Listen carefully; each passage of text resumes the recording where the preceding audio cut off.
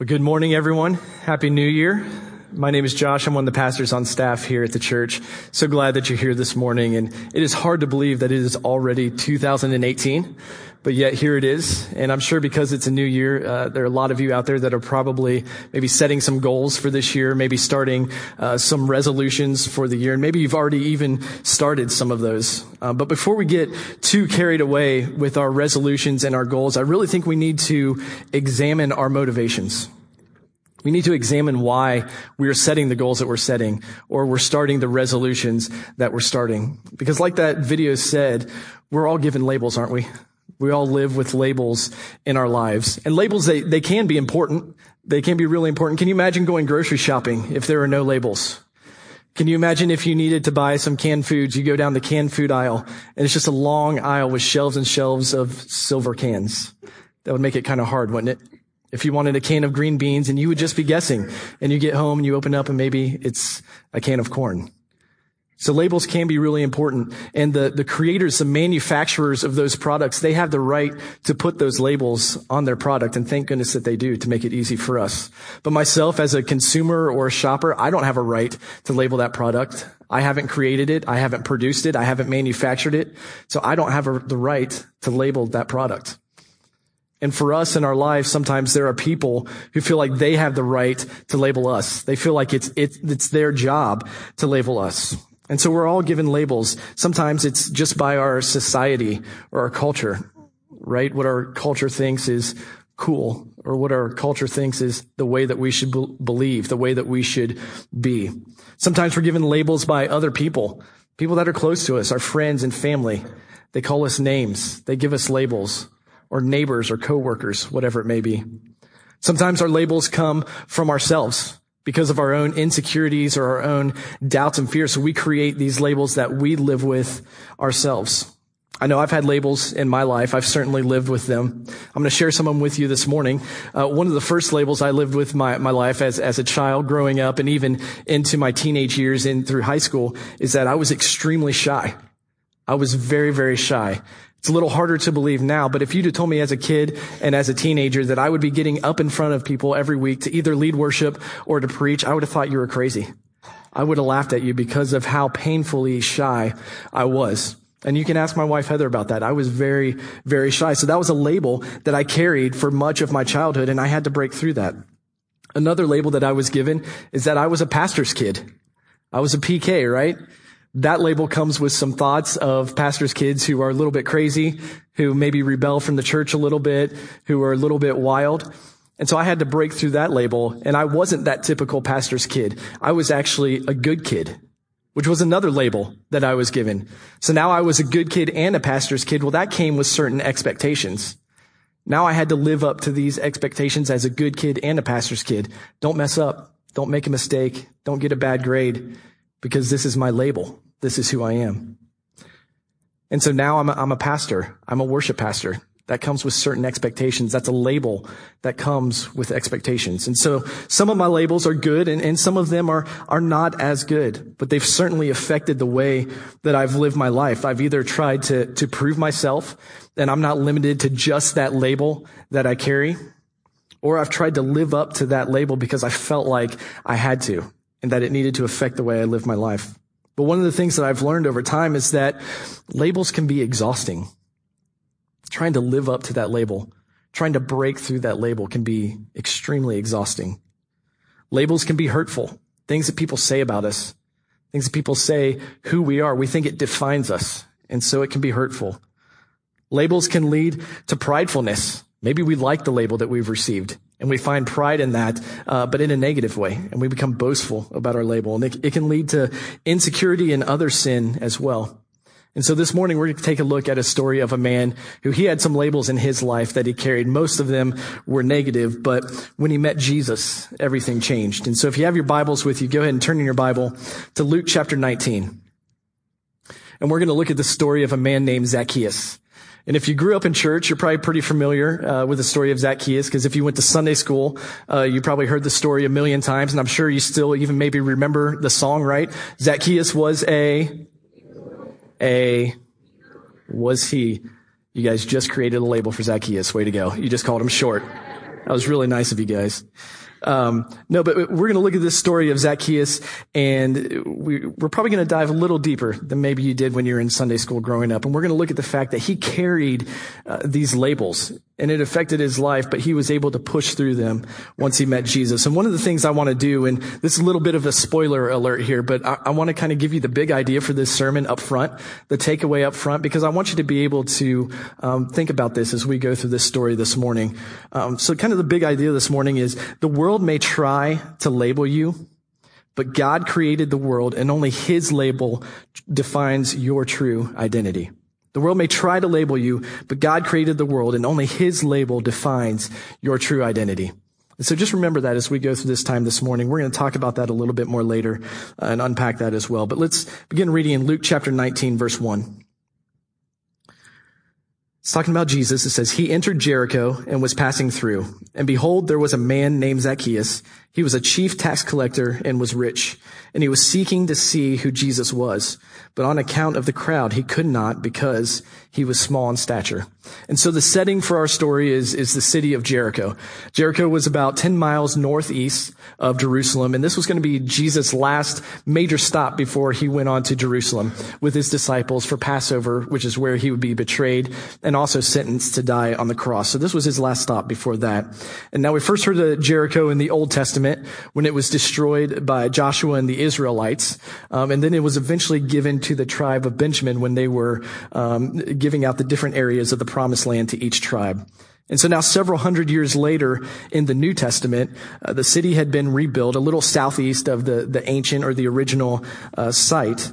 And now Jericho is this rich, flourishing town because it's a popular trade route. So there's a lot of money in Jericho. It's a rich town. And so this would have been a really popular location for a tax collector to live.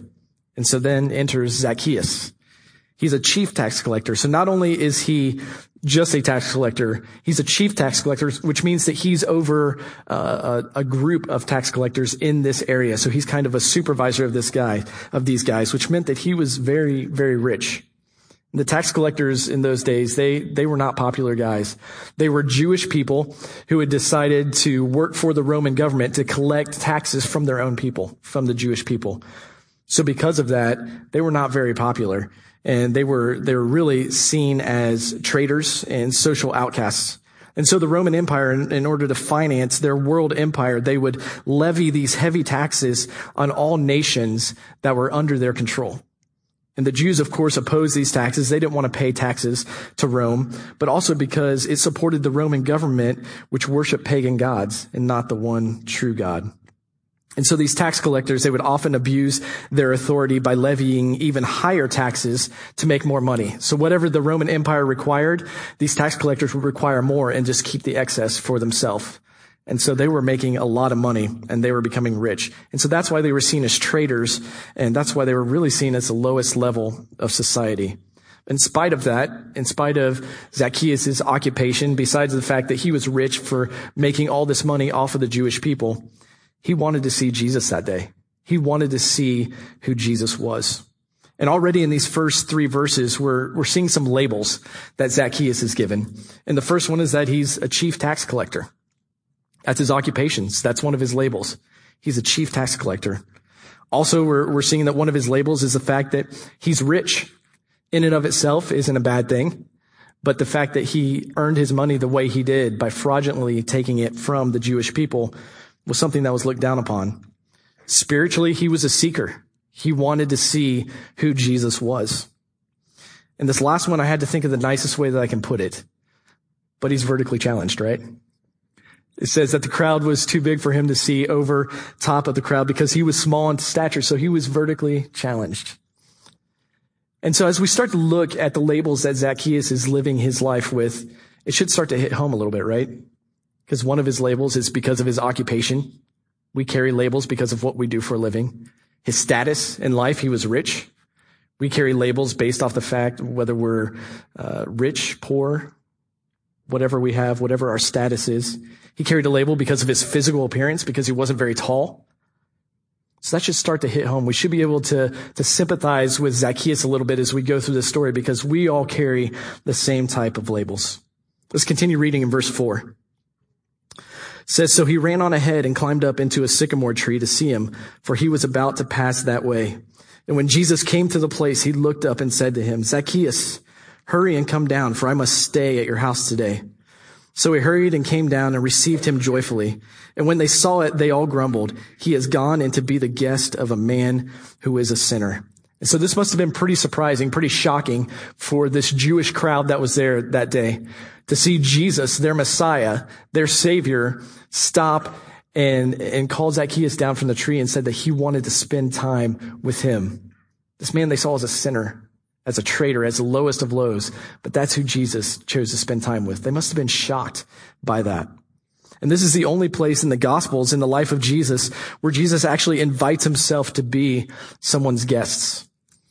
And it's not really a question, is it? He doesn't really say, hey, Zacchaeus, do you think it might be okay if maybe I came to your house today and spent a little time with you? No, he tells Zacchaeus to come down from the tree. He says, I must stay at your house today. Jesus is being intentional about going after Zacchaeus. He's being intentional about spending time with Zacchaeus. In spite of what Zacchaeus had done, in spite of the way that Zacchaeus had made his money and what he did for a living, Jesus wanted to spend time with him. And so this must have been a little bit surprising for Zacchaeus because he was simply hoping to see Jesus that day. He just wanted to see who Jesus was, and now he's going to be spending one-on-one personal time with Jesus. He's getting way more than he bargained for. And you would have thought because of what he did for a living and the fact that the people saw him as a traitor, he might be a little bit nervous about spending time with Jesus. He might be a little bit nervous about Jesus coming to his house. He was rich. He probably had a pretty nice house, had a lot of possessions, a lot of belongings. Maybe he might have been a little bit worried about the questions Jesus would ask. Where did you get all this? How did you afford this house? But instead, the passage says that Zacchaeus welcomes him joyfully. When we define that word out joyfully, it literally means rejoicing or cheerful or happy. He wasn't worried at all about what Jesus was going to think. He just wanted to spend time with Jesus. And so in that part of the passage, we see another label that Zacchaeus carried. And the people in the crowd that day gave this label to Zacchaeus. They called him a sinner. So those are the labels that he carried. He was the chief tax collector. He was rich. He was a seeker. He was vertically challenged. And he was a sinner. Those are the labels that Zacchaeus had to live with. Those are what he walked around with every single day. Let's continue reading in verse 8. It says, and Zacchaeus stood and said to the Lord, behold, Lord, the half of my goods I give to the poor. And if I have defrauded anyone of anything, I restore it fourfold. So Zacchaeus was changed by his encounter with Jesus. He's starting to show an inward change through an outward action. He wants to start giving half of all that he has to the poor. And if you think about that, he's a rich man. This is a huge commitment that Zacchaeus is making, that he's going to give half of all that he has to the poor. That's a huge commitment. But also he goes on to say that he's going to repay back anything that he's earned fraudulently fourfold. Now we have to remember that Zacchaeus was a Jewish man. So he'd have been familiar with the Jewish law, which they followed the Old Testament law. And there was Old Testament law that spoke specifically to this, how to make restitution when you would wrong somebody. So let's take a look at the book of Numbers, chapter 5, verses 6 and 7. And it addresses this specific issue, how to make restitution when you've wronged somebody, when you've taken something from somebody. Numbers chapter 5, starting in verse 6. This is God speaking to Moses. He says, speak to the people of Israel. When a man or woman commits any of the sins that people commit by breaking faith with the Lord, and that person realizes his guilt, he shall confess his sin that he has committed, and he shall make full restitution for his wrong, adding a fifth to it and giving it to him to whom he did the wrong. And so you're supposed to confess the sin you made. You're supposed to pay it back in full and then give a fifth on top of that. Zacchaeus says, I'm going to confess what I've done wrong. I'm going to pay it back in full, but I'm also going to pay it back fourfold. So he is going way above and beyond what the law called him to do. And so Jesus realizes this, and Jesus realizes that there has been a change in Zacchaeus' heart. And that would get Jesus' attention, and that Zacchaeus had become a changed man, and meeting Jesus had switched his motivations and desires in life. I think it's so interesting that we're reading this story in Luke 19 because just one chapter earlier in Luke 18, there's a story of another rich man, just like Zacchaeus. He was a rich man. And this rich man came to Jesus and he said, "What must I do to inherit eternal life?" And so Jesus goes on to list off some of the 10 commandments that they would have followed from the Old Testament law. And the rich man says, I've followed these from the time of my youth. And then Jesus said, "Well, there's one thing that you still lack. Sell all that you have and distribute to the poor, and you will have treasure in heaven, and come follow me." And when the rich man heard that, he was sad because he was driven by his money. He was driven by his possessions and the fact that he was rich, and he didn't want to give that up. And so he was sad and he wasn't able to do that. And so Jesus and his disciples go on to have this conversation about how difficult it is to enter the kingdom of heaven. And Jesus says this phrase, he says, "What is impossible with man is possible with God." And so from Luke 18, what this rich man wasn't able to do, Zacchaeus was able to do. Once he met Jesus, the impossible became possible. The thing that the rich man from Luke 18 wasn't able to do, Zacchaeus was able to do, because when he met Jesus, his heart and his life were changed. And so he was able to do the impossible through God. Let's continue reading Luke 19, verse 9. And Jesus said to him, "Today salvation has come to this house, since he also is a son of Abraham, for the Son of Man came to seek and to save the lost." So because of the change that Jesus sees in Zacchaeus' life, Jesus says, today salvation has come to this house. To this house. The house where the lowest of lows lived according to society. Where dirty money had purchased all of his possessions. A man who sold out to work for the Romans. A man who stole from his own people, the Jewish people. Why would salvation come to this house? Why would salvation come to this man? Well, it's because Zacchaeus was exactly the kind of person that Jesus came to earth for. It says it in verse 10, "For the Son of Man came to seek and to save the lost." Jesus wasn't just there for nice Jewish people who followed all the commandments. No, he was there for the sinners, the ones whose lives were messy, the ones who society kicked around. Not only that, he was seeking them. He didn't just sit around and wait. He was intentional about finding these people. He approached Zacchaeus and invited himself to spend time with Zacchaeus. Jesus showed us that his love and grace are big enough and great enough to cover any failure, to cover any sinner, any sin, any wrongdoing or misstep in life. And so now, because of his experience meeting Jesus, Zacchaeus has a new label in his life. And that label is saved. He had received salvation. And I love that Jesus already knew Zacchaeus' name. Did you catch that early in the story? He just told Zacchaeus to come down from the tree. He didn't have to ask his name, who he was, or what he did. Jesus already knew. He was fully aware. We have to remember the words of Psalm 139, verses 13 through 16 that say, "For you formed my inward parts. You knitted me together in my mother's womb. I praise you, for I am fearfully and wonderfully made. Wonderful are your works. My soul knows it very well. My frame was not hidden from you when I was being made in secret, intricately woven in the depths of the earth. Your eyes saw my unformed substance. In your book were written, every one of them, the days that were formed for me, when as yet there was none of them." So the reason why Jesus already knew Zacchaeus is because Jesus had created Zacchaeus. He knew the full potential that Zacchaeus had in his life to be a generous man because he was the one who formed Zacchaeus in his mother's womb. Jesus didn't get caught up in the labels that the world had given Zacchaeus because of his career or because of his physical attributes. Jesus focused in on who Zacchaeus truly was. The potential that was inside of Zacchaeus, because he is the one who put those qualities and characteristics and potential into the very nature of who Zacchaeus was. The world, the culture of that day, the Jewish people were not Zacchaeus' label maker. That job belonged to Jesus and Jesus alone. And so now there was only one label that mattered in Zacchaeus' life, and that was saved. The fact that he had found salvation. Zacchaeus met Jesus and his life was changed forever. And the same goes for us in our lives as well. There's only one person who has the right to label us, and that's Jesus. Just like Zacchaeus, God created us, intricately wove us together, and made us who he desires us to be. And so if you've accepted Jesus Christ as your Lord and Savior, your identity is the same as Zacchaeus. You are saved. That's what your identity is in Jesus. And the Bible goes on to talk about some other labels that we carry as people who are saved, who have found salvation in Jesus. So I want us to take a look at some of those. Ephesians chapter 1, verse 7 says, "In him we have found redemption through his blood, the forgiveness of our trespasses according to the riches of his grace." And so if we have been saved, we are forgiven. We are pardoned. We are delivered of our sins.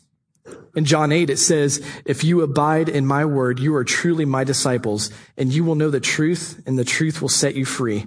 So if the Son sets you free, you will be free indeed." When we define that word free out, it means to liberate or to be unrestrained. We are not a slave. And so if you are saved, you're forgiven, and you are free. John chapter 1, verses 12 through 13 says, "But to all who did receive him, who believed in his name, he gave the right to become children of God, who were born not of blood, nor of the will of the flesh, nor of the will of man, but of God." So if you're saved, you're a child of God. That means that we carry his name, carry the name of our Creator. We carry the name of Jesus. 1 Peter 2:9 says, "But you are a chosen race, a royal priesthood, a holy nation, a people for his own possession, that you may proclaim the excellencies of him who called you out of darkness into marvelous light." If you're saved, you're part of a royal priesthood. You've been chosen. You've been set apart. You are God's possession. You belong to him. And this is my favorite one, Romans chapter 8, verses 37 to 39. "In all things, we are more than conquerors through him who loved us. For I am sure that neither death, nor life, nor angels, nor rulers, nor things present, nor things to come, nor powers, nor height, nor depth, nor anything else in all creation will be able to separate us from the love of God in Christ Jesus our Lord." So we're not just a conqueror, we are more than conquerors. Because spiritually speaking, the victory has already been won. And I love the way Paul writes this because he lists out pretty much anything that we could ever face in life. Good times, bad times, no matter how difficult the circumstance, how great of a time we are having in life, there is nothing that can separate us from the love of Jesus. So because of that, we are more than conquerors. Those are the labels that I want to hold on to in my life. Not what other people say about me, not what the world says about me, not what our culture says about me. I want to hold on to these. I don't want to worry about the fact that I was shy growing up, because in Jesus I'm free. I don't want to worry about the fact that I was known as a pastor's kid, because more importantly than that, I'm a child of God. And I don't want to worry about the fact that I was a good kid and I was worried about making mistakes or messed up, because I'm part of a royal priesthood. And I don't want to worry about the fact that I'm a pastor and certain expectations come with that, because I'm a conqueror. Those are the labels I want to live my life by. And if I'm going to set any goals for 2018, if I'm going to set any New Year's resolutions for 2018, I want to be motivated by these things. I want to be motivated by the labels that God has given me, that Jesus has given me through his blood on the cross. That's what I want to be motivated by. And that's my prayer for you as well.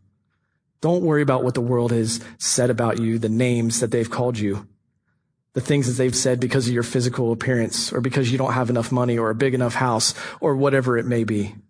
Trust in the labels that Jesus has given you, because the only one worthy of labeling you is the one who labeled the sun, the moon, and stars.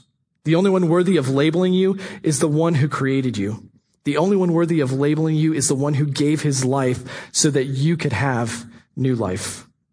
No other opinion, no other negative comment, no accusation, no name that's ever been given to you, no Facebook post, no tweet, or self-inflicted label can compare to the label that your Creator has given you. And so I'm going to go back to the big idea that I mentioned earlier in the message, that the world may try to label you, but God created the world, and only his label defines your true identity. Why would we worry about what the world has to say about us when God created the entire universe? If he wanted to get rid of the universe, he could do it just like that. Why wouldn't we trust in what he has to say about us more than what the world has to say about us? I love what it says in Ephesians chapter 2, verse 10. This is not going to be on the screen. It's from the New Living Translation. It says, "For we are God's masterpiece." I don't always feel like God's masterpiece, do you? Another version says that we are his workmanship, but I don't always feel that way. But if we think about the creation story and you look at each day of creation, God goes back each day of creation and he says what? That it's good. And then when he creates man, what does he say?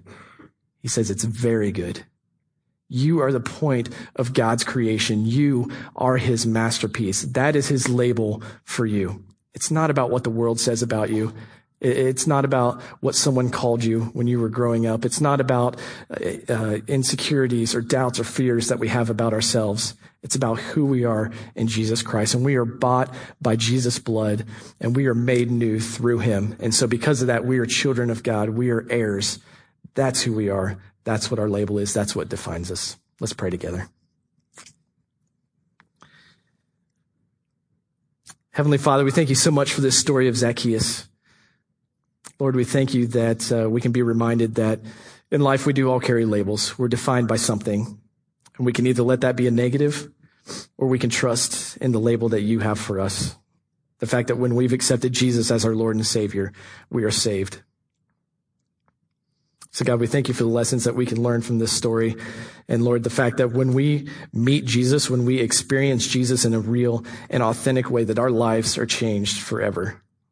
God, we thank you for that. And I pray for each person in the room today, as we're starting this new year, that we'd really take a look at our motivations for if we're setting goals or whatever we're doing as we're looking at this year, God, that it would be driven by your purpose for our lives, not anything else. Lord, I thank you for this church, for First Alliance Church. I know that you have placed us in this place, in this community at this time for a purpose. And as we take up this offering, I just pray that this money would go to further your kingdom here, to support the ministries that we are doing here in this place as well as in our community. Lord, we love you and we praise you and we thank you. We pray all these things in Jesus' name. Amen.